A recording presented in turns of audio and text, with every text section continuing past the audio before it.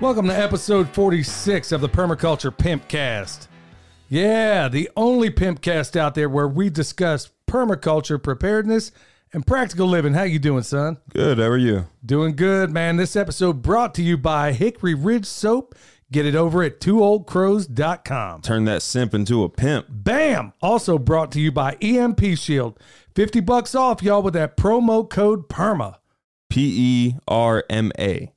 Son, do you really think anybody needs you to spell that Just in out? case. Just in case. I don't know. There was that podcaster named Diego, and he felt the need to. D-I-E-G-O. Yeah, he felt the need to spell it out as if, I mean, Keep messing with me. I'm going to break out the NPR voice. dude. I mean, honestly, if you got to learn how to, dude, if you can't spell Diego, you need to be wrapped in the head with a tack hammer. All right, y'all.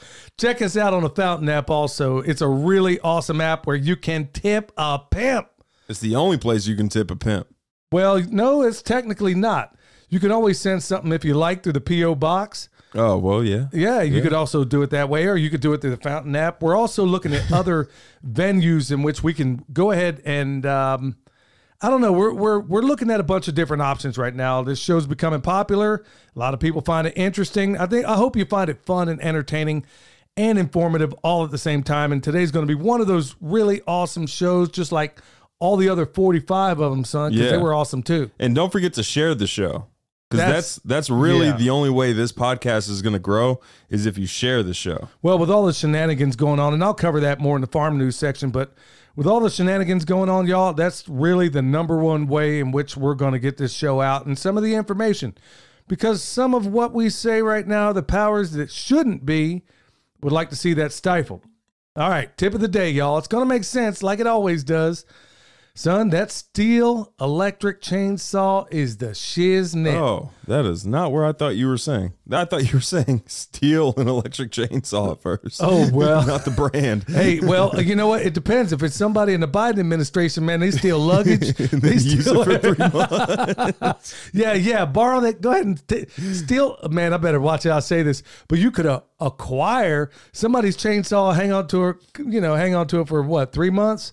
Yeah. And then turn back around. Oh, my bad, dude. I was tired. I didn't know about that. At least get him a new chain. Yeah, but you know what? That thing is definitely, I got it for your mom, but you use it like all the time. Yeah. Yeah. It's handy, especially it's handy for those jobs where you just need it like for a few seconds at a time. If you're going to be constantly cutting, it's not necessarily the best. But if you're like riding around on that rented side-by-side we have right now and you notice like a tree's in the way, that's when it's handy. That thing is handy, man. And it's got more power than I ever would have expected it to have. Mm-hmm.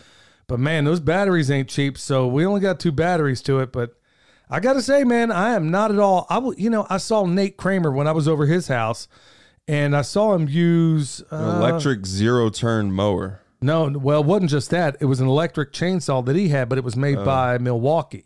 Oh. And it never even occurred to me because I love Milwaukee tools. For years, I'd used DeWalt. I couldn't stand them because what they did with the batteries and stuff, and then Milwaukee gets in the business. I don't know, man. I might want to check out Milwaukee also because, that's the cool thing. That's one of the really awesome things, and one of the big reasons I got it also is that if things ever get so stupid where the power goes off or whatever, well, I can still use a solar generator. Yeah. I can use a solar generator and a number of other ways to recharge those batteries. Or even just a regular generator. Yeah. You don't even need to use a solar one. Yeah. Well, I'm just saying, if you couldn't get a resupply of fuel or propane or any of the other stuff, or, I was honestly thinking about wood gas, any number of things in which you may, run things like that. Of course, you're not going to get the same horsepower, but I don't mean to digress. But yeah, those chainsaws are the shiznit. And I wanted to let you know, because honestly, for a lot of the ladies out there that don't like messing with an electric chainsaw, my wife being one of them. A gas one. Yeah, this one is a little less. Now, you still got to be obviously pretty careful and cautious with it. But this one here, we put it through the test. So if you're thinking about giving something to somebody for a gift or anything, I mean, it ain't a cheap gift. But it's better than getting her a set of pots and pans, guys, if you know what I'm talking If you're about. if you're grandparent age or whatever, and you have kids, or you know a younger couple that is starting the homestead journey, that would be a really good gift to give them. It would. That would I would be a always, really good one. I mean, gasoline's always going to be my number one go-to. But like you said, that thing does have its place, man. You could actually, if you had more batteries, you could really knock the dust off that thing. Yeah. Because it gets it done, and the blades, you know, the chain's great. All right, y'all, farm news. Well, it looks like, I guess at this point, everybody's coming over. If they, you know, we've talked in the in our video today on YouTube and also on Brighteon. We're over there as well, right? Yeah. Yeah. We're on Brighteon, we're on YouTube, and we're on Rumble. Yeah, and you said Rumble's a little bit of a piece of work. Yeah. Rumble's kind of a nightmare. If you're uploading to as far as like watching videos, I'm sure it's fine. But as far as like the creator aspect or the creator side of things, it's not very good. Like it doesn't really show you many analytics. It doesn't really show you like the comments, like the interactive part with the viewers and stuff like that. It's kind of, yeah, it just doesn't work very well. Yeah, but I'm glad to be on Brighteon because I know that I can say just about anything over there. I'm not so sure about Rumble. I got my concerns about some of the stuff that goes on with Rumble, but I know at Brighteon, Mike Adams runs that one, so I know for a fact I'm not going to get messed with by saying the things we do. And these days, obviously, with the things we have been saying on here, there's consequences to some of this, but maybe we'll get into that. He's built his own servers. Yeah, well, that's exactly what I'm talking about. At least over there, I know we can say just about anything. So I'm glad because honestly, with the games that YouTube has been playing, I've talked to other content creators on YouTube and stuff, and all of us that put out legit stuff. I mean, we're not, you know, notwithstanding the video we put out today with the thumbnail, right? Yeah. Where, you know, it was mostly a joke and really a jab to some of the people out there that do that sort of thing, and the clickbait thumbnail. Yeah, the clickbait thing. You know, if you're saying some of the stuff that we're saying, and it seems like it's filtering over no matter the platform, that if we say it here in the podcast, they are playing games like Joel Salatin, his keynote speech of the last time I saw him, it was like the homesteading tsunami or something like that. Yep. And so record numbers are coming into this space, but they're only being directed primarily at the fear mongers. I mean, you can go to socialblade.com and go look for yourself. And you're not telling me that all these people are getting into homesteading so they can watch some of the worst representatives in this entire homestead culture. You're not going to convince me of that. And I've talked to a number of others as well, and they fully agree. They saw their numbers plummet as well. Same with ours. You're not going to tell me that the needle didn't move on our subscriber count, but three people in 3 days. Come on, man. It's like an impossibility to get only 3 subscribers and have 80,000 subscribers. I mean, it just doesn't work like that on YouTube. Well, I didn't get the permission of some of the others, but I've talked to them. If I said their names here, people would almost certainly know who they are. And they're being played. So unless you're doing like the Pollyanna kind of stuff, or, you know, you're going to sit up there and try to make everybody cry. If you're doing that, they'll promote you. But look, like William said in the beginning, for this podcast and all the other things to get out, we are persona non grata when it comes to the powers that shouldn't be. And the last thing they want is somebody like me, you know, a quote person of color that isn't buying their BS. So I'm the worst person in the world I'm not a Republican. I'm not a Democrat. I'm a constitutionalist, and I'm the worst person in the world they ever want to see get the light of day. So especially if you run for president. Well, yeah, we'll just see about that. Well, son, I better get my affairs in order because you know it's going to be a JFK Jr. in my. Nope. Yeah, ain't like you could trust the Secret Service, bro. Yeah, we're gonna hire a different bodyguard group. Yeah, get some of my old Army buddies out there. Yeah. All right, so you know, with the stuff we got going on here, I mean, I don't mean to bore you with some of the other nonsense going on, but I want you to know that they are playing games. So we have to start reaching out to other platforms. And they're playing games with our emails. I just want you to know, and I want you to pray also, folks. We pray for y'all, and I'm asking you to pray for us as well, that the heavy hand of the powers or the unseen hands of the people that are responsible, we're praying that, you know, they get lifted. That, you know, you pray and whatever hand that is doing this, that they're stifled, that those of us out here that are trying to put out legitimate stuff are not messed with. Kind of like my homeboy Danny over at Deep South Homestead, which I'm not sure you know about or not. Somebody signed him up for the, what do you call that? The, oh shoot. It was like basically a public farm. Anybody can go up there, and I guess they thought it was going to be funny. Well, they got caught too. What? Yeah, they basically, I can't remember, through the USDA, like, I can't remember the name for it. It's basically like a community garden. You sign up, you can sign your farm up, I guess, somehow as a community garden. Yeah. Well, somebody, I guess, thought it would be funny to sign up Danny and Wanda, and in the process, I don't know if everybody got their address. I don't know what the deal was, but by the way, folks, that ain't the kind of place you want to just come rolling up on. Not at all. No. That ain't Joel's place. No, and it ain't our place. It ain't our place. No, you don't. Neither one of those places. You want to just show up unannounced. Well, somebody put it out there, and I guess they thought they were funny. Probably almost some. It's going to be some lunatic that did it. I mean, these are the passive aggressive types that want to go out there and do that kind of stuff. So that sort of thing is happening, and in every way electronically you can imagine, y'all, we're being messed with. So we'll just ask your prayers that that they are stifled, that they can't do these things. Well, son, you're out there. I mean, it looks like the Tunguska Forest down there right now, and we're going to get into that as the main topic. But man, we got dead trees. I didn't realize how many. I knew we had a crap load, but I didn't know the full extent. Yeah, especially once you start going up towards the peak, there's just a ton of dead trees. There's another dead tree that just fell on the fence.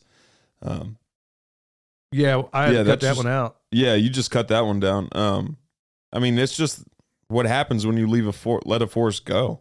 Well, it's a combination of letting it go and you overgrazing your animals too. Literally, both examples are on the same property, because the lower part they did overgraze, and then the upper part they just completely let go. Yeah, and it's to the point where you're going to have your pioneer species. A lot of people call those weeds.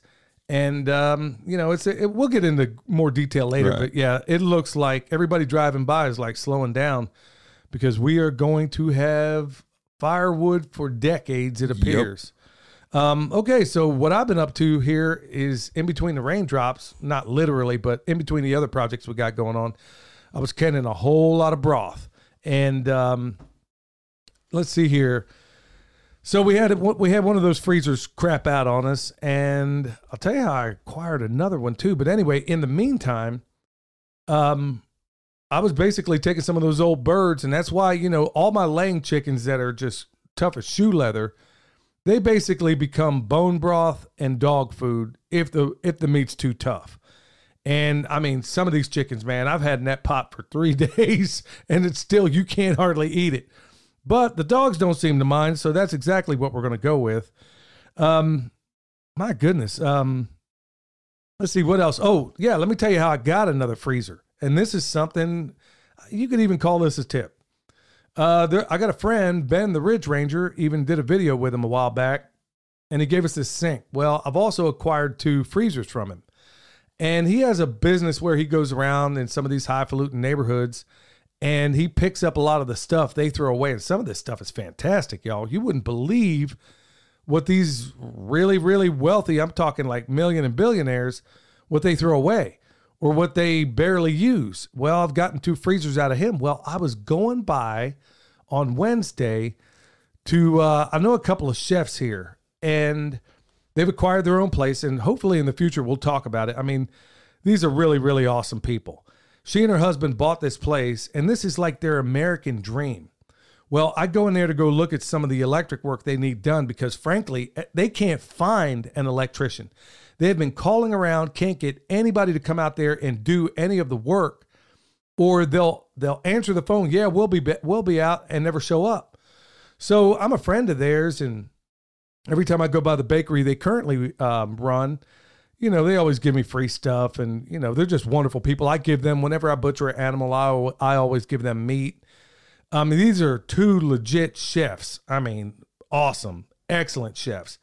And in this place, I've been something of a blessing to them. And, this weekend, probably Sunday, going to be even a bigger blessing. And the problem they have is that they got this new place, and it was absolutely messed up. They're going to turn it into a bakery. It's going to be a bunch of cool stuff, but it required a bunch of work. Well, this work being that, hey, there's a lot of electrical problems and a lot of other problems and problems on top of problems.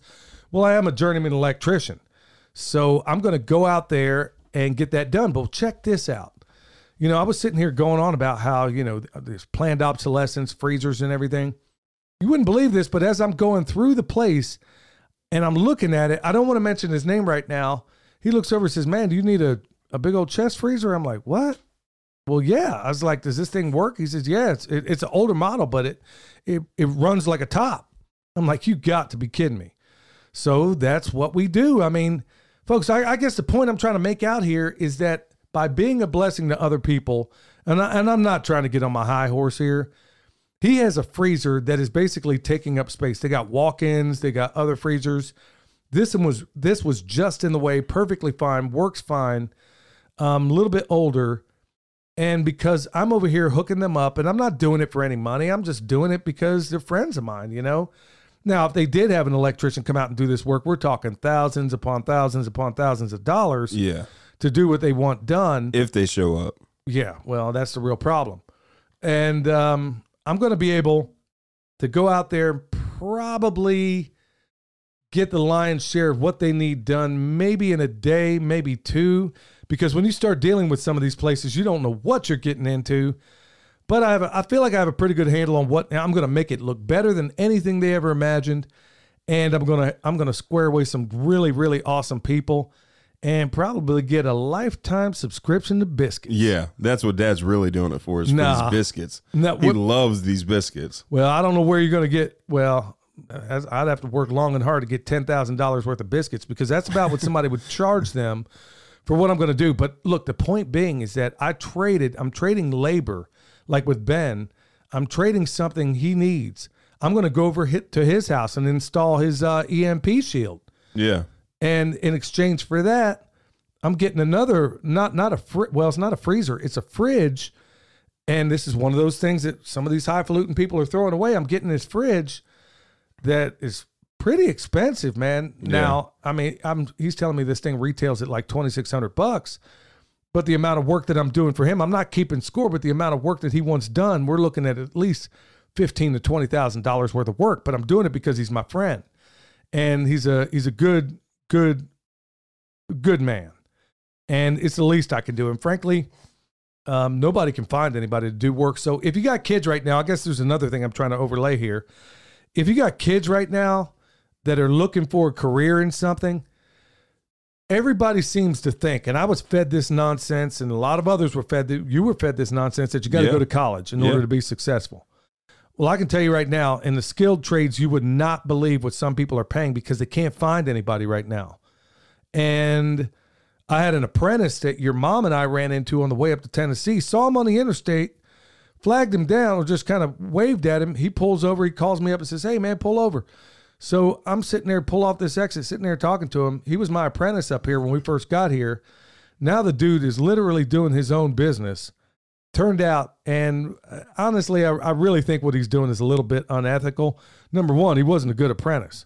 I mean, the dude was a fifth year. I mean, honestly, I'm not going to say his name, but he was a fifth year apprentice, and I was shocked, because all these years of doing this work, it's like the people that are turning out in this trade are less and less capable. Mm-hmm. And what he was struggling to do as a fifth year apprentice, I learned as a first year apprentice. I'm like, hey kid, bend me a 28 inch 90 and put a kick in it. I mean, this is electrician lingo, and any electrician would know what I'm talking about.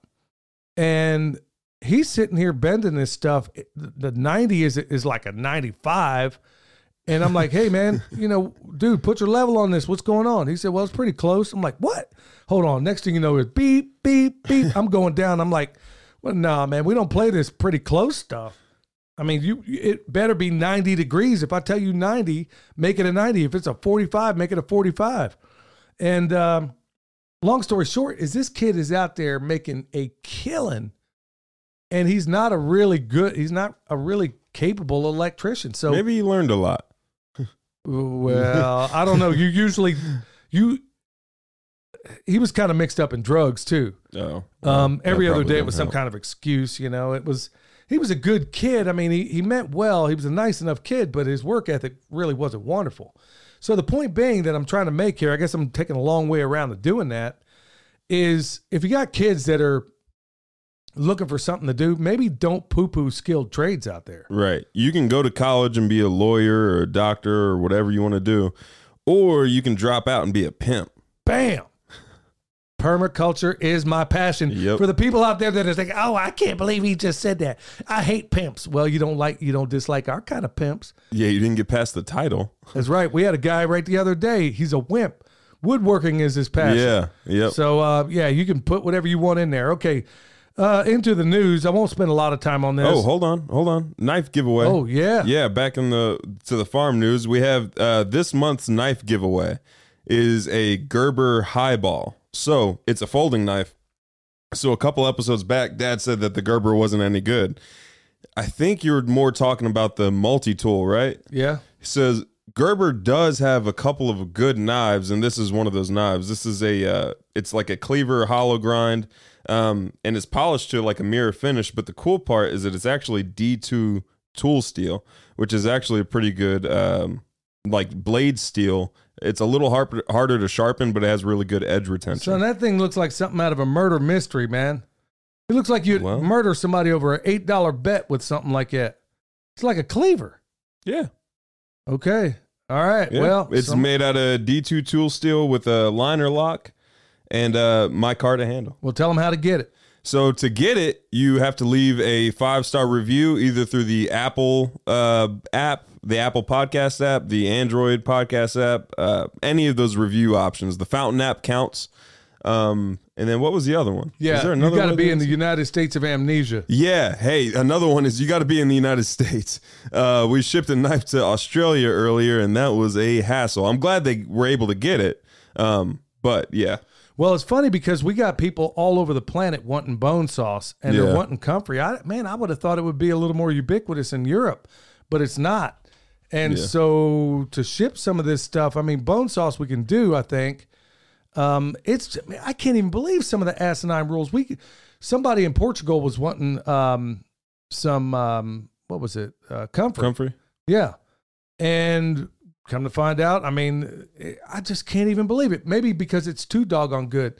So we'll pick the best review between now and Monday. So the next episode. So the best review wins from now till Monday. Yep. Keep them coming, y'all. And this is the best way to make this show. I mean, the show's growing like nobody's business. I mean, no two ways about that. Yeah, it is. But more people need this information. So we're asking y'all to just spread it far and wide. Because it wouldn't shock me with all the stuff they're pulling right now and some of the other, in YouTube and some of the, I know we're not going to get messed with on Brighteon. So if you ever find us missing on YouTube, go to Brighteon, go to the website. We're upgrading a lot of things right now. Be patient with us. And for anybody out there that wants it, I mean, we still got bone sauce. You can still plant comfrey as long as you can work that soil. Yep. There's a lot of other things that we have available out there. We got that comfrey salve, man, which your mom and Emily, boy, they absolutely love it. Yeah, well, I do too. That stuff is awesome. Well, when I went and saw that nutty professor called my chiropractor, I did what you said, and I didn't even think of using that stuff. I ended up putting it on there, man, and it got me squared away. So yeah, I mean, I use it on mat burns from jiu-jitsu because I always get like mat burns on the top of my feet. Well, you should have put it on your neck then when you got choked down and couldn't speak right for a week. Well, I did at the end. I didn't even think of it at first until the end. Well, that stuff does work. All right, check it out. I'm just going to kind of zip through this, but it's just kind of giving you an overview of what's going on. There's this doctor. His name is Dr. Eric Naputi. He's a chiropractor. And check this out. Title of the article, while carrying out the population, the Biden cabal is also terrorizing doctors who won't go along with a, quote, kill shot. Check this out. They're doing everything. He's out of Missouri. They're doing everything they can to keep this. Dude, it's like they're wanting him to pay like $500 billion. Dang. Because all he was doing was telling people out there, what was it? 52% are less likely to die if they get enough vitamin D.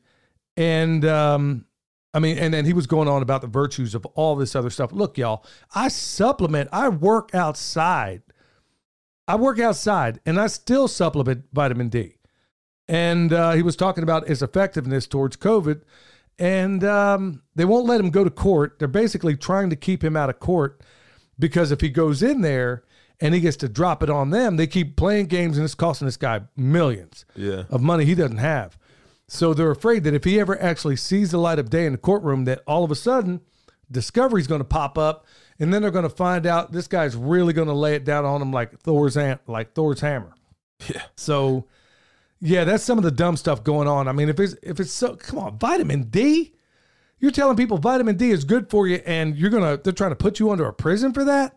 The CDC actually had to back up recently because at first they claimed vitamin D and ivermectin and all that stuff had promising results.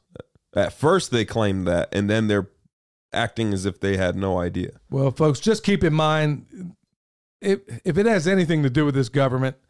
And I'm not just saying it's because Democrats are in there. I'd say the same exact thing, and I've said the same exact thing when Republicans are in there. They are all polecats. They're not concerned. I don't care if it was Trump. I don't care if it's Biden. You better be looking out for number one because these people are trying to put you in number two if you dig. All right, other one. Check this one out. Drinking water to retail, how rail strike will upend the economy. Well, they're talking about going on strike. We're talking about railroads, okay? Now, as I was going through this article, and I found this curious, all this stuff in here that they're citing, like, okay, what's going to suffer if they have a rail strike? Water treatment, grain shipping. I mean, the cool thing about being an industrial electrician is I've worked in a lot of these places where railheads, boy, say that 10 times. Yeah. Where railheads. Yeah, where they come in and drop off stuff. Like when I worked at General Mills one time in Kansas City. When I say I work there, y'all, I go in to do work in these places, and you could be there for a month. You could be there 6 months. You know, you're basically, as a union electrician, you're working on a part-time basis unless you're, you know, when you're haul trash like me, you know, you go there when the job's done, you go back to the hall, go get another job.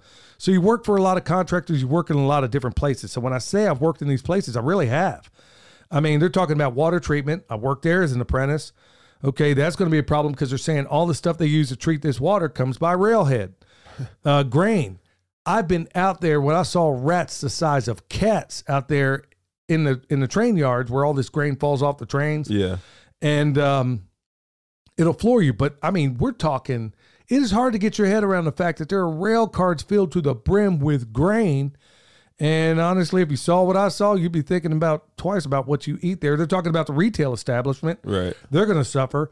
And then they cite ethanol in this article as well, if the train guys go on strike. Also, a lot of, things that people use for crops are also going to suffer. Well, I imagine they'll be done like the air traffic controllers back in the day. But then again, I don't know if I'm just going to trust anybody to drive a doggone train. Yeah.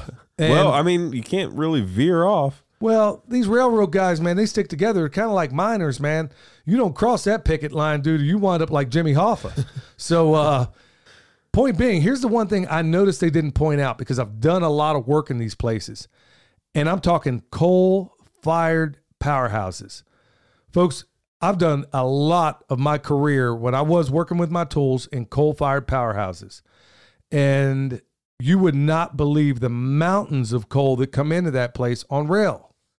I mean, that's how it gets there. They don't put it on truck. It's inefficient. There's no more efficient way except for barge to move this kind of weight.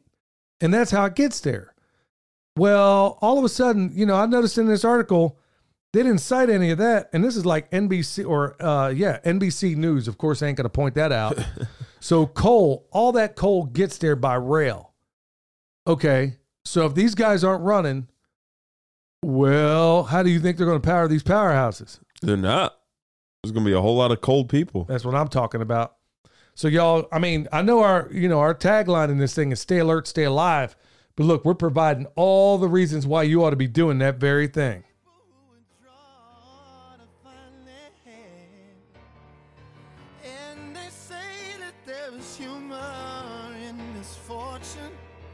No, I wonder if they'll laugh when I am dead. Why am I fighting to live if I'm just living to fight? Why am I trying to see if there ain't nothing inside? Why All right, maybe I should have picked up with something a little bit more upbeat, but I love the words in that song, and I love his performance, man. There's a couple of awesome songs from Johnny Lang. Well, actually, quite a few, really. Your mom's favorite, I remember we saw him do it live one time at a free concert. It was called Irish Angel. For real, look up Johnny Lang, Irish Angel, and get ready to cry, y'all. I mean, you're going to bawl.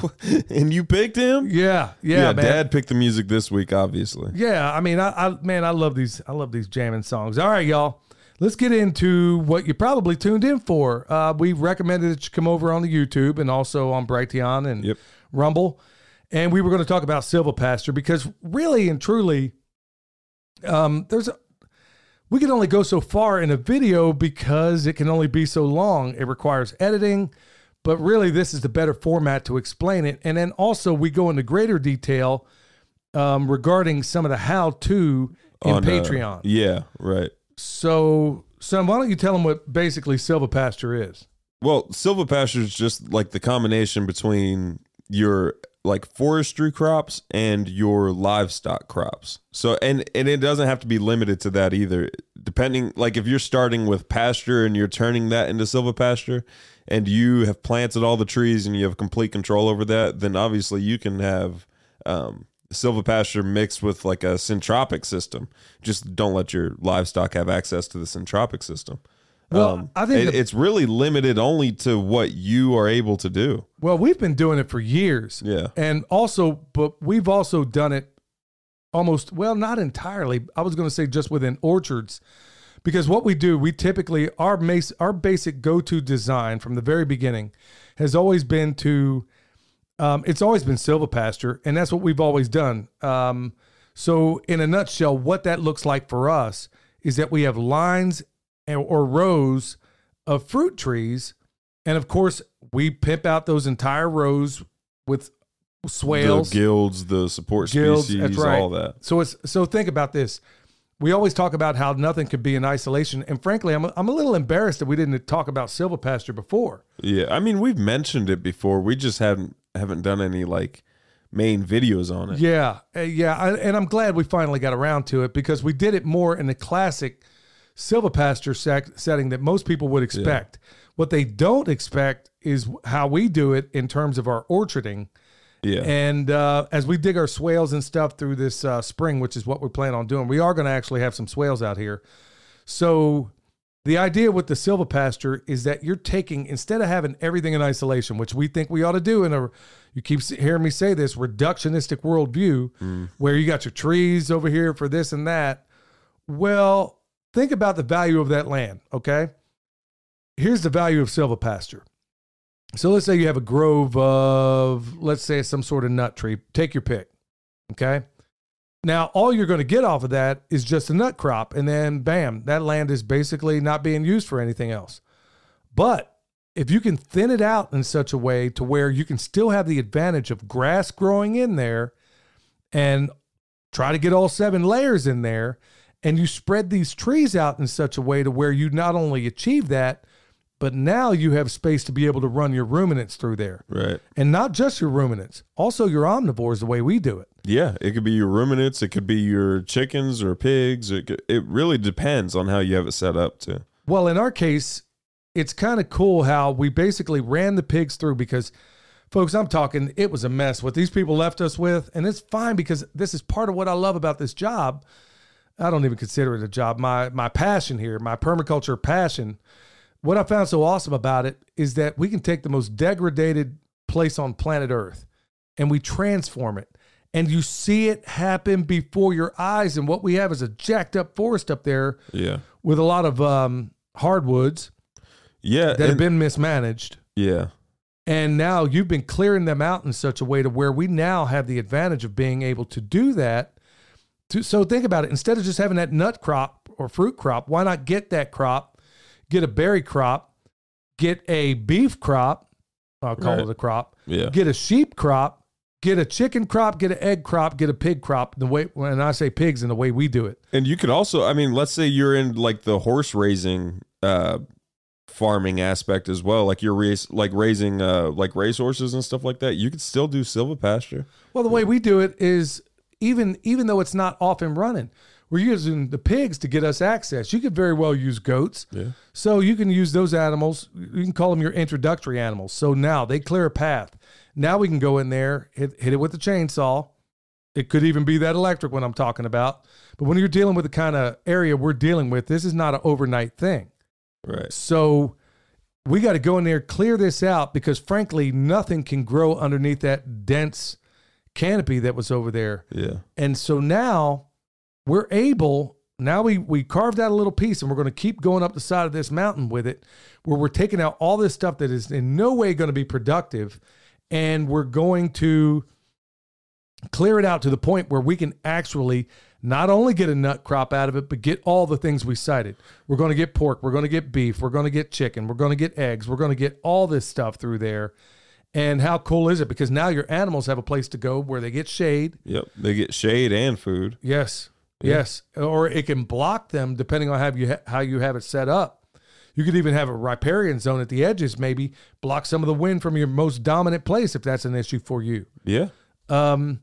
So we are missing the boat in so many different ways, y'all, by not concentrating on this stuff. And frankly, we're a little guilty because we haven't been really demonstrating how it can be used and utilized. And also, whenever you find, like, let's say you're going through an existing forest and you're trying to turn it into silvopasture, and you have like a couple of trees that you have picked out that you definitely want to keep. They're just really good, healthy trees that you want to propagate or just keep. The calculation for clearing around those trees is if you walk up to the tree you want to keep at about chest height, take the diameter measurement in inches and convert those inches into feet. So if you have 12 inches, it turns into 12 feet, not 1 foot. And then you double it. So 12 feet times 2 is 24. And then you want to clear a 24-foot radius around that tree. How awesome is that? Tell them where you got it, son. That's from Joel Salatin. Right, the pimp daddy of Polyface himself. Yep. And of course, he got it from somewhere too. This isn't hard to find as far as information, but that is basically, now that only applies for the kind of trees we're dealing with right now. That does not apply in terms of orchards. That's when you're dealing with poplars and oaks and all that sort of thing out there. When you got big old growth kind of trees, that's where you want to use that rule of thumb. Everything goes out the window when you do silvopasture the way we do it in an orchard setting, because you're spacing. Our orchards are not going to be so set up. They're going to be set up to where we can isolate the animals away from it. Right. Okay. Yeah. So that's why you don't want animals jumping your fence, because it's important that they respect that, because all you need is one hair sheep getting out and he could girdle an entire orchard if you ain't careful. Yeah. Yeah. And then also show the rest of them how to do it. Yeah. Yeah. So you want to be very, very cautious on your management if you do it that way. Now it's going to be less consequential in an old growth forest. So if you look up silvopasture, you're almost certainly going to, if you go look it up, I imagine the picture you're going to see is a quintessential view of old growth trees spread out, and then you're going to see probably cows in there. Well, I'm here to tell you, you can run everything through there, because we do. And if it's in an orchard setting, well, here's the beauty about all that. Here's the beauty of taking all these different dogs to the hunt. So imagine, close your eyes if you have to, unless you're driving. I know a lot of folks listen to us on the way to work, so don't do that. Just imagine. Let's just say you're on relatively flat ground. Now imagine a line of trees, and let's call it a permaculture orchard, where you have a nitrogen apple pear. You get it all the way up and down there, okay? Now let's imagine, like the way we laid it out at Jason from Sow the Land's place, let's say 100 feet away, you're going to lay out another row of trees. Well, what do you have between there? You got space. And let's say on the downhill side, obviously let's you're living in the Bonneville Salt Flats, believe me, you got a slope to your land. So what we do, and this is why I love silvopasture so much, y'all, is because in between those groves of trees, those lines of trees, if you will, we're running our animals. Okay? So let's say you got a flurd, and let's say you got cows and along with your sheep out there. You run them through first, and then of course your chickens go afterwards. And depending on the kind of pigs, you're probably not going to want them out there at that point. Yeah. Now in an old growth section where we have it, pigs are perfectly fine. Definitely. But yeah, definitely I wouldn't have them grazing in between your orchard for the first 10 years. Not unless, probably. not unless they're Mangalitas or something like that. Yeah. You know, are only gonna do so much damage. But when you got pigs, unless you're wringing their noses and stuff like Mark Shepard does, Right. So imagine you're running all these animals through there. But y'all, here is the beauty of it all. Those animals poop, and then there's this stuff that falls from the sky. We call it rain, right? It rains, washes that poop down into the swale, now to the benefit of everything you got planted in that swale. How beautiful is that? How awesome is that? So you're passively fertilizing your trees at the same time you're grazing your animals. Right. And that's in the orchard setting. But going Right. back to, let's say, the old growth section, I mean, think about all the other things you can be doing out there, son. What about coppicing and pollarding? I mean, Yeah. We got- I mean, we as got- you're clearing, you could be stacking away your tree hay at the same time, depending on what time of year you're clearing. I remember watching this guy years ago where he was pointing out how when they checked the tree rings out here, that they had been pollarding this tree since the time of the Romans.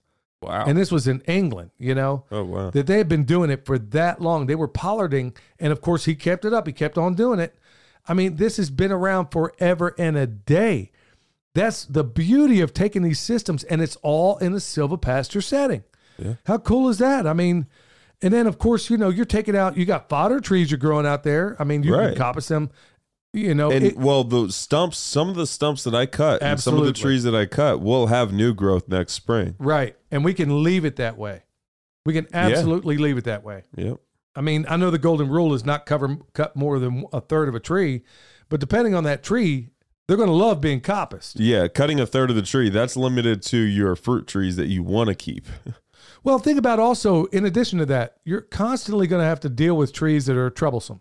Yeah. So here's your steady flow of trees you can put in the fireplace Yeah. or Yeah. use it for woodworking, use it for building material. Yeah, I have a couple chunks set aside to carve. Well, you cut out some of those cherries, right? Yeah. Yeah. What are you going to do with those? The cherry isn't my favorite wood to carve. That stuff is real. It's not fun to carve. It's really not a good wood to carve. I mean, it looks pretty. It is it presents like a good final project. But as far as like the user experience, Well, it's I not talked to fun. you about making another kitchen table out of it. Oh yeah, that's what. Oh okay. I thought you were talking about my carving. Well, I was thinking that at the time when I asked, but I was also like, I talked to you the other day. I was like, well, maybe we want to go ahead and plank some of this stuff, Well, yeah. I make want a to. really ballin' kitchen table out I of want to that. take some of those logs over to the sawmill. There's one over in Burnsville. I want to take it to. Well, we'll have to get that stuff loaded up and get it looked at. I mean, Yeah. Justin also, and that's going back to what we talked about before. He has a sawmill over there. We'll just see what the options are. But there's so many different things you can do out of here. So think about it. You're acquiring wood. You're acquiring nuts. You're acquiring fruit. Yep. You're acquiring animals. I mean, in a silvopasture setting. That's why when you see an open field, not saying there's anything wrong with that, but as often as you can, we try to put silvopasture every single place we possibly can. Yeah. Because- it just makes sense. To It's- us, it makes sense. It's the most like efficient way to use your land is to have it's just another layer to a forest, really. You just added another layer that moves around through your forest. Right. So if you got some forest out there, y'all, think about, and if you want to see, I mean, yeah, I know it's a little bit behind a paywall, but we even have $1. I mean, on Patreon, we got to get paid something, you know? And Yeah. Look. And they take 30% of that dollar. yeah. So, I mean, if you want to see it, we're showed in like real time, but we basically explain it right here if you don't want to do that. I know money's tight for everybody, but it also helps us out as well. And really and truly, when you get down to it, man, it's kind of an embarrassment to us because we have relied on silvopasture for so long. I can't think of a single thing we've ever done where there wasn't some means of silvopasture incorporated into it. I can't think of a single design or consultation I've done where I haven't like brought up and discussed it with them. Right. So it can be, I mean, if you just want to run cows through there, fine. That's fantastic because like he said, the symbiosis, well, you have a different types of relationships. You have a parasitic, you have a commensal, and you have a mutualistic relationship. This to me, silvopasture is the ultimate mutualistic relationship because the trees are providing shelter, windbreaks, on those really, really hot days. Man, it's a really good place to run your animals where they're going to get some kind of relief. You know, get some breeze through there. Plus, what happens when you go in the woods? What happens to the temperature, son? It drops. Bam. Yeah. Permaculture 101 right there, y'all. So you're cooling off your animals, depending on the section, you know, the kind of thing you have in there. But even within our orchards, guess what? Our nitrogen fixtures, for the most part, are the overstory. Yeah. Yeah, So they can especially be the a couple of those black locusts. A couple of them have gotten real tall. Right. Well, I've coppiced. Well, I didn't coppice. I pollard a fair piece of them today because that's what I was doing today. In between having to do all you know, everything else, and but the point being is that the areas where I pollard, guess what? It's going to bush out. So if you wanted to pollard that thing or even coppice it, guess what? You got tree hay. Yep. Or let's say you have some of those invasive things that a lot of people hate, like mimosa. Well, everything loves to eat mimosa. Yeah. At least your animals do. Yeah, they do. So you can pollard. I mean, you got tree hay. You got so many different options, y'all. So quit thinking that you got to be stuck with one little thing. Let's all agree to not do anything in isolation, because the truth of it is, it's good. Everything is going to do. Your animals are going to do better in that environment. Yeah. Your trees are going to do better in that environment. All 7 layers of your food forest or orchard are going to do better in that environment. You're just replicating an ecosystem that you have almost complete control over. Yeah. Yeah. I would absolutely. The beauty about the area of doing it in old growth is that you don't have to worry about sequestering your trees away from your animals. Right. So that's not a big concern. One cool for us. thing about combining the swale, though, is because Yes. it gives you that physical earthwork to line your fence up with. Like, you don't have to go through, like, I remember at Jeff Lawton's, we had to move the cows to a pasture where he just planted trees. So we had to put up field fence around those trees before we could actually move the cows. In this scenario, you don't have to do that. No, that's the beauty about all this. Folks, this is why we're encouraging everybody out there, try, if you can. Look, I know money's tight, but there's some economical options out there for permaculture design. You can go look and find one yourself. Nicholas Bertner at School of Permaculture has one, I think $25 a month. Yeah. For a 25 PDC class. Yeah, get your permaculture design, y'all, because you're not going to see the world the same. I promise you. And honestly, if your biggest exposure to permaculture has been some of these, I've been critical about them before, and I'm going to try to do a better job of being friendly with them. But some of the people that come from the purple section of permaculture, Yeah. I've been really critical about these people. I had a lady write me an email asking me to interview somebody who wrote a book. I'm going to try. I don't know how this is going to go down because she's really not. Look, Well, you want to say who it is? no, not yet. I'm still trying. I want to read her book first and then find out if she's going too far off the rails for me. But I'm seeing pieces and pockets of it in there. This is something I've learned from Joel, sitting down, having the advantage of being able to talk to him for, having his ear for a while. And I read his blog all the time. And if folks, you want to do that because it's extraordinary. But I'm also trying to make myself understand the value of other viewpoints in this sector. Because frankly, there's things I know I'm missing the boat on.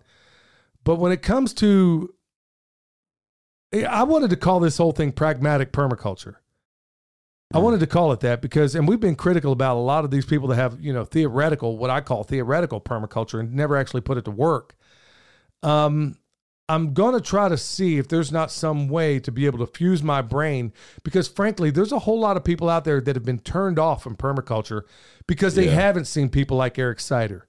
Because maybe the loudest voices here are some other people that talk a big game, but they don't do anything, or they're highly critical of the people that are trying to do something and failing. Well, remember how we do it here, y'all. We fail while daring greatly. Okay. That's what we do. That needs to be on a shirt, son. Yeah. Yeah. So this is why I'm suggesting go out there and get your permaculture design certificate because I want you're going to see the world differently. I promise you. And if you want the best of all time, and I think even Nicholas, I know Eric would agree, nobody's better than Jeff Lawton. There is no better teacher out there. Having gone through his permaculture design, y'all, I'm telling you, there ain't another teacher on planet Earth that is better at conveying it. No matter what, But it's not cheap either, but No. it's well worth, I think. It's the best money I've ever spent in my life. I really believe that. no matter what he were to teach, like it could have been any topic, he would have still been the best teacher ever. He is a really awesome teacher. I don't think there's anybody better. I mean, even in his free stuff that you look online, Yeah. I mean, you're not going to find a better teacher anywhere. And I'm not even the beginning of a pimple when it comes to anything in terms of teaching. All right, y'all, we could talk forever and a day. In fact, we might have to go ahead and do a part 2 on this one, y'all, because there's so much. With this heavy load to tow behind, it's all I can do to stay between the lines. And whatever may come my way, I slow down, not for the weather. Won't back down.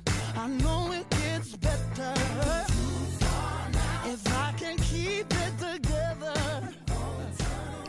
Not now, but just a bump in the road. I wonder how many people turned off this podcast so they can go check out Irish Angel. I wonder- And man, don't be doing it while you're driving, because I know somebody's going to be like, "Oh my goodness!"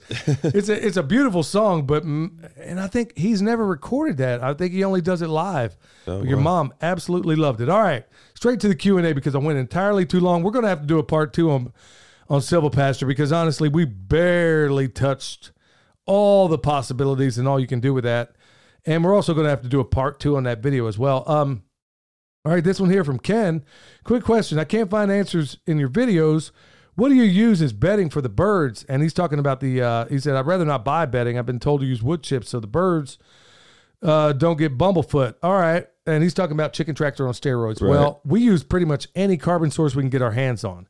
We use wood chips. We have used it. No problems at all. It'll take longer to decompose in your compost, though. Yeah, it's going to take forever and a day. But if you're in a rush, I mean, we've taken spent hay that we've used from, let's say, the bull shelter. We've put it in there. We've used it from the pigs. And we put that in there, just seeing how far we can push this thing. Leaves this time of year, fantastic. Yeah, it depends on where you're located. Would probably determine the best carbon source. Like at Jeff Lawton's, we used bamboo leaves. He had a whole bamboo grove. We just went out there and raked them up. Yeah, use could whatever you can. Yeah, you could use regular leaves. You could use straw, hay, anything like that. From the Fountain app, this is from Mir Lynn. Was great meeting you at the conference in Hannibal. Love the Pimpcast. Cool. Check out my brother's podcast over at SOTG.com. Student of the Gun, if you have some time. Thanks. All right. Cool, man. We got one from Daniel here. He says, good morning, pimps. See, it's cool that, everybody's starting to get into the lingo, because yes, Yeah. permaculture is my passion. I don't care what everybody else says. Nothing wrong with that word, the way we use it. He says, keep on delivering truth and solutions. You guys rock, and encourage myself to do. Man, that's so awesome. Let's see here. Oh, he was asking about he's got a picture here. I know it's not doing anybody any good here, but he's got a lemon tree, son, and he's wondering what you do. He said, I started a Meyer lemon from an organic seed in early 2020, and bam, this thing is looking great, man. Look at this. That thing is wow. off the hook. He's basically wondering whatever tips and tricks you use on yours.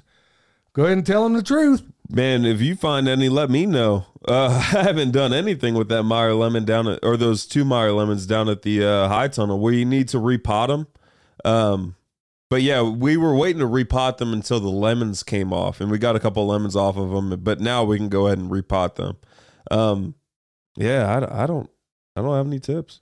Well, Sorry, man. Honestly, they kind of got a little neglected down there too, because I think Yo, should have it's brought them cold in down dorms. there. Yeah. I mean, hopefully they're still alive, but truth of it is, we're looking for some heating solutions inside there, because we know it's going to get really cold, and it's only going to get colder. And I'm reaching out to a bunch of people, but I got to be honest, y'all, man, people will not respond to a doggone email.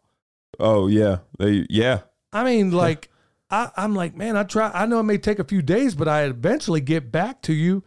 Some of these people, man, I don't know. You're talking about for the heating solution. Yeah. I mean, I'm like writing to these people and they won't get back. We got Bobby. She wrote last week, son. She was the one whose husband came up with that response regarding the Holocaust museums. Oh yeah. Yeah, man. I mean, hey, your husband is a genius, by the way, man. I can't believe I never thought of that. I can't believe as to why I never even thought of that. But man, it was right on the money. But he was also saying, and this is the part of the question I missed. He says, we live in Arizona right now, born and raised. Sad to see the direction it's going. Yeah, you and me both. And they're looking forward to going to Texas. We're a multicultural family, African-American, Mexican, Asian, Native American, European. We're looking at around 30 minutes outside of Fort Worth, Dallas area. Any suggestions to areas that might be friendly to such a diverse group? Okay, considering that area, you're not going to have any problems. I mean, that 30 minutes outside of Dallas Fort Worth is still Dallas Fort Worth. Yeah, you're still in Dallas Fort Worth. I don't know. I don't know what people are saying out there, but honestly, it's a pretty colorblind place. Yeah, you're good. I've only ever ran into anything. Remember that idiot down the road from us rode on his trailer, knock or get shot. Yeah, he spray painted that on his trailer. On his trailer. On his own building, sat there, and he would drive up and down the road. Ride his horse. He'd ride his horse up and down that road and throw beer cans out in front of our place. Beer bottles. Yeah. And I remember trying to say hi to this clown one day. I mean, outside of that, generally, there was never any problems. Now, there's a reason we left, and I would caution you on this. And sorry, Texans. I mean, I'm just got to keep it real. Biggest problem in Texas. The police state sucks there. Yeah. I mean, you better make sure that license plate is not dirty at all. And I mean, there better not be any dust on there. Well, they took you to jail for it. I mean, they're constantly trying to pull you over, find drugs in your car, and send you to jail. That's what their MO is. And if they can't, there was a guy that recently got busted in Texas for planting. He got a ton of people, like a ton of people. Well, I will say this. Yeah, I mean, it's a for-profit prison place, and the biggest complaint I had about Texas, honestly, they would shake you down. These cops, at least in the areas where we lived, they would shake you down. Now, you got people driving up and down the road in Dallas like they got no sense at all. Yeah, there's that too. And they don't get messed with. But if you're just a John Q, whatever, going to work, and maybe you're 2 miles over the speed limit, everywhere around there, man, they would shake you down for the change in your pockets. To prove a point, Dallas got snow, right? And then there was a 300-car pileup in Dallas.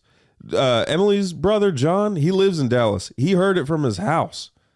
A 300-car pileup. Yeah, so that explains the drivers in Texas. There's a reason we left there. Honestly, I know Texas has its virtues, but honestly, our experience, and I ain't just saying me and you, it ain't. And by the way, it's not a black thing. It's not a white thing. It's a revenue generating thing. And these cops are like nothing I've ever seen in my life. I mean, get pulled over twice on the way home for the most idiotic things. And I'll put it this way. I worked in a shop. I know I'm going a little long on this, but I need to give you the full skinny on it and anybody else. I worked in the shop at that time, there were 130 people.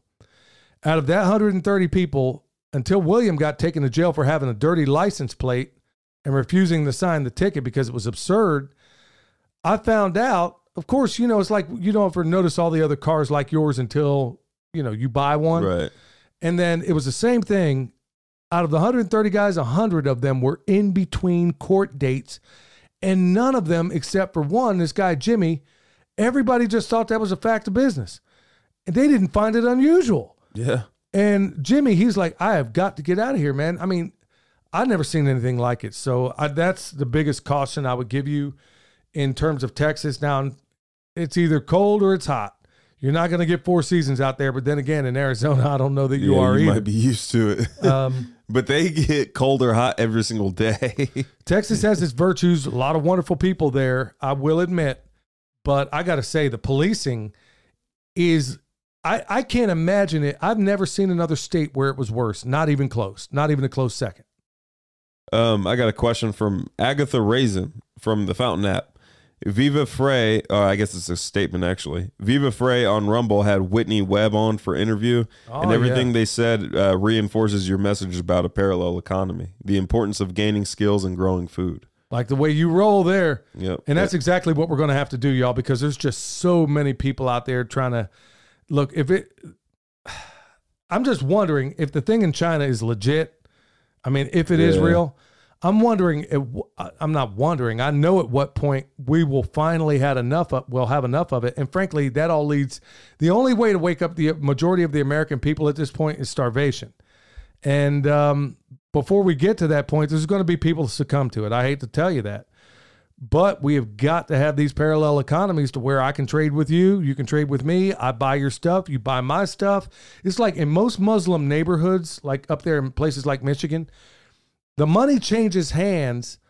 I forget what the number was. Let's say 30 times before it ever leaves that community. We ought to be doing the same thing. And that's the beauty about freesteading.com is that we're opening opportunities. There are opportunities out there for us to do that. We need to exploit them. All right. Got one from Ken. He says, hope you had a happy Thanksgiving. None of the comfrey seems to take root. I was wondering if I could grow the comfrey indoors over the winter. I have multiple plants. I want to have multiple plants come spring. Yeah, you can absolutely do that. Yeah, you can. I would also give your comfrey more time though too. Yeah, there's that, and then also that's one of the biggest issues with the comfrey is people don't give it enough time, and then they get surprised by it. Like, oh right, there's comfrey here. Oh yeah, dude, you already sent us some more. But yeah, that's what happens if you're planting it right now. Almost certainly, unless you're bringing it inside, yeah, that's not a bad idea. It's not a bad strategy at all. But make sure you don't put it in potting soil because it won't do as well. And a lot of times it's going to absolutely not come up.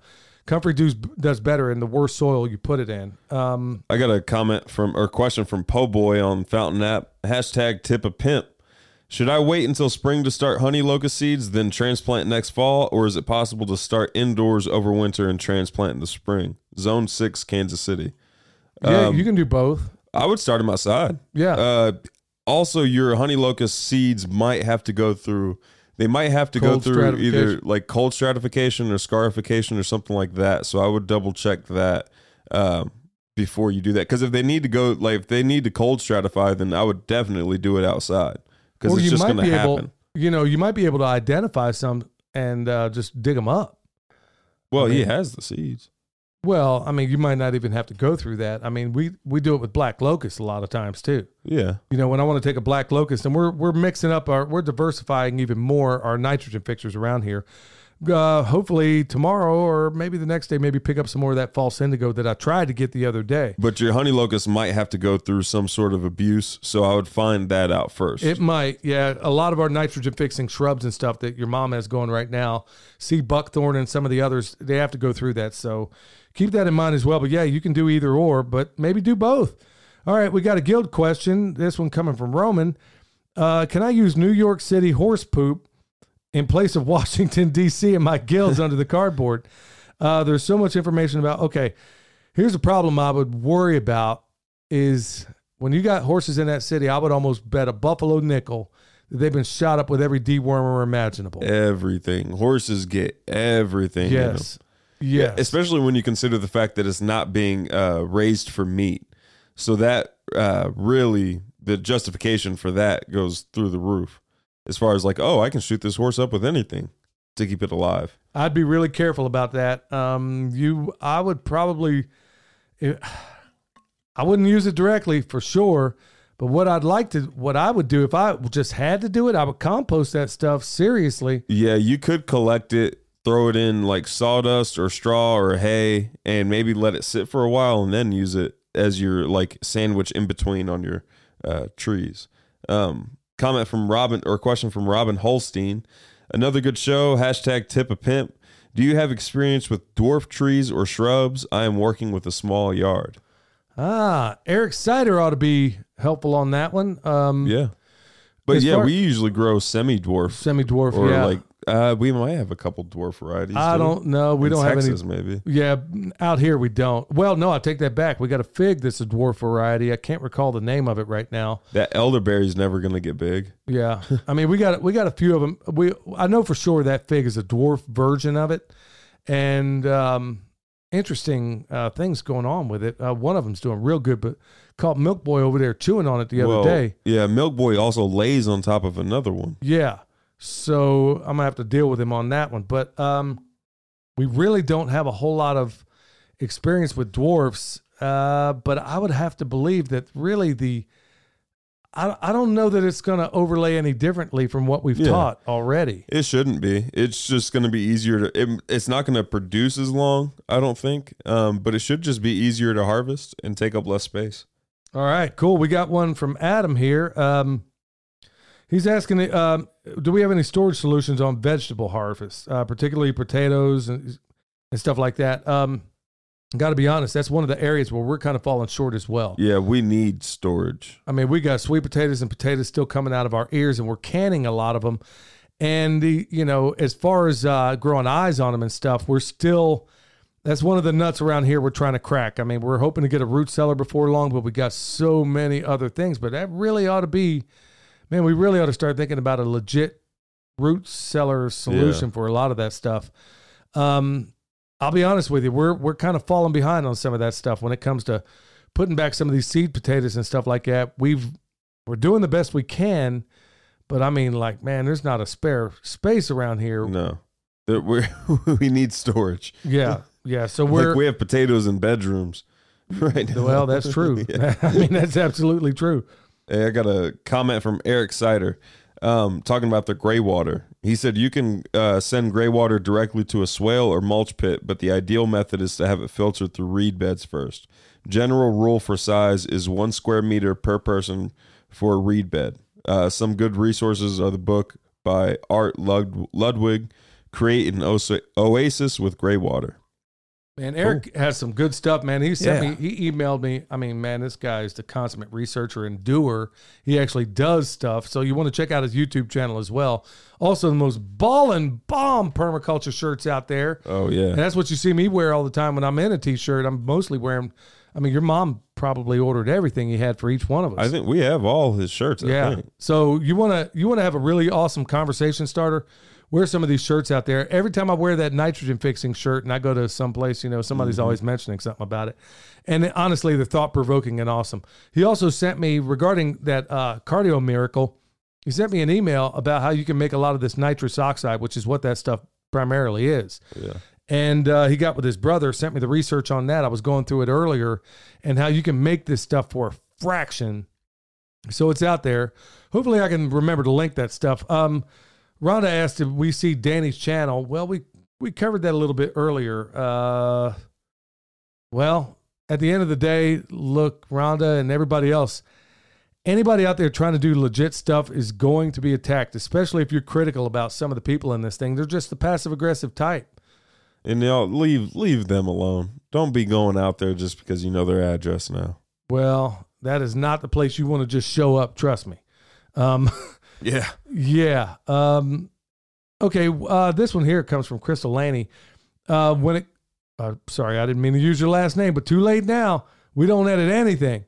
She was talking about your phone causing anxiety. It's all about the notifications. I think you're right there, and that's another thing Eric helped out with too. Oh, yeah. Is I still got some of it to do, like this group messaging stuff. That's going the way of the dodo. And I've done that very thing.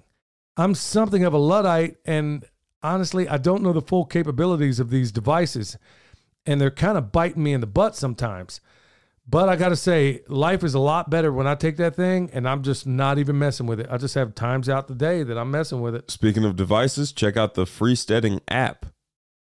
Bam. Forgot to mention that earlier. Yeah, I can't believe we meant to mention it in the video as well. And I told you we needed to mention it, and we totally. I remembered. Eventually. Well, this one here from Lorenzo says has a lot of wonderful comments. Thank you so much, Lorenzo. I'll just get down to your questions because we're coming down to the end here. He says, well, I guess I do have to read it. He says, my family currently lives in Washington. We're not very happy with our governor, cost of living, taxes, strict gun laws, etc. We've been looking to move to Tennessee in about a year. My dream is to own a chunk of land and live off the land. However, my wife and I are just starting out and need to work to afford anything. Do you have any recommendations? He's got a number of questions here. Do you have any recommendations for areas to live? I mean, here is amazing. Like North Carolina? Well, like it in is, the mountains but in the the freedom quotient in Tennessee is much, much higher than here. I will say that. I have no regrets about where I live. I just wish we had, in fact, maybe I need to work a little bit more on that in acquiring the kind of freedom that they have in Tennessee. So as far as where to live, I know of nobody in Tennessee that regrets it. And yeah, I don't know a single person that regrets moving to Tennessee. So I think anywhere around there, and if you're staying away from city centers, you're going to do well. Any words on prior to moving? Yeah, you want to see. I don't know your level of skill. I don't know if you're coming out there to live in a yurt or if you'd be okay with that. Judging by what you said there, I would think that you're probably going to want a house. People have done it before where they just go out there and just, kick it. Yeah, there's plenty of like land where you can start with raw land and build whatever it is you want out there. But there's also like Tennessee recognized that a lot of people were moving there, so they did up their like house building and stuff like that. Yeah, as far as recommending, the only recommendation I know to give is you hear banjos, you better paddle faster. Yeah, turn around. No, yeah, like what did he say? If Ned Beatty couldn't make it down that river, you ain't. Best places to purchase plant materials and livestock in Tennessee are. It depends on where you live in Tennessee. It's a big state and it's a long state. The center of Tennessee has the most nurseries, like in the world. I think it's like the most nurseries in that area per however much they measure. I don't really know, but they have a ton of nurseries in the middle of Tennessee. Well, this other one, it's a question I didn't expect. Also from Lorenzo. Also wondering if you purchase life insurance or do you think it's a waste of money? Depends on the life insurance. Really, Dave Ramsey, that's where you ought to go through because he talks a lot about life insurance, much better. But to answer your question, yes, we do have multiple life insurance policies. And it depends on the policy. Dave Ramsey, like I said, is going to be the best one to go about it. But, it is available out there. And unless it just gets far and away, yes, I've had a policy. In fact, when your mom and I got married, the first thing we did together was, honestly, we were both in the Army at the time. And first thing we did was got a life insurance policy right off the bat. So, yeah, we still have that same policy today. That was the first thing we ever did. Get one if you're in the military, right? Well, they had what was called the Uniform Services Benefit thing, and it was like $100,000 or something like that. And I was thinking, I am jumping out of planes and stuff, so I probably better get something more than that. And we still have that policy to this day. It was actually USBA is who we were using and who we still use. He says, do you think the housing market will come down soon? And yes, It will. It's going to drop like a stone. In fact, I think it already is. In fact, I know it is. You're seeing evidence all the way around, and it's only going to get worse. As interest rates rise, the prices of houses ultimately will almost certainly come down. So, but then again, cash is going to be king because are you going to want to go out there and take a loan for 8%? I don't know. Or 10% if that's where it's going to go. So cash is king, I mean, for a lot of this stuff. But as these prices go down, land acquisition, which I'll be honest with you, this is something I really need to do. We really need to talk about, son. All the land we bought with handshake deals. Yeah. And they're available in Tennessee. Well, they're available everywhere. Yeah. And we've taken a lot of dogs to hunt over this, over doing that over the years. A lot of different ways to get land, and a lot of it doesn't involve a realtor. Now, are you going to get the best land? Nope. In fact, go to Hacks for the Homesteader. Check them out. That was a piece of land that we were jointly on together, and we got it through a very creative financing that was paid off in 5 years. Yeah. I mean, it can be done. It can be done, and you do it all the time, but you got to look outside the box. Y'all, hopefully, I mean, honestly, I know this thing went a little long, but really, we're going to have to do a part 2 on something like this, and hopefully in the near future, we'll go ahead and do some acquisitions. Also, you're looking into, we'll talk about land acquisition, that is. You're also looking at doing a call-in show to some sort. Like a voicemail show where you guys can leave in voicemails and we'll listen to them and talk about them. Yeah, so we'll start that way and then maybe go into a live thing where we take your live calls. That'd be kind of cool. That would be cool. All right, y'all. Hopefully this was a blessing to you. Until next time, stay alert. Stay alive.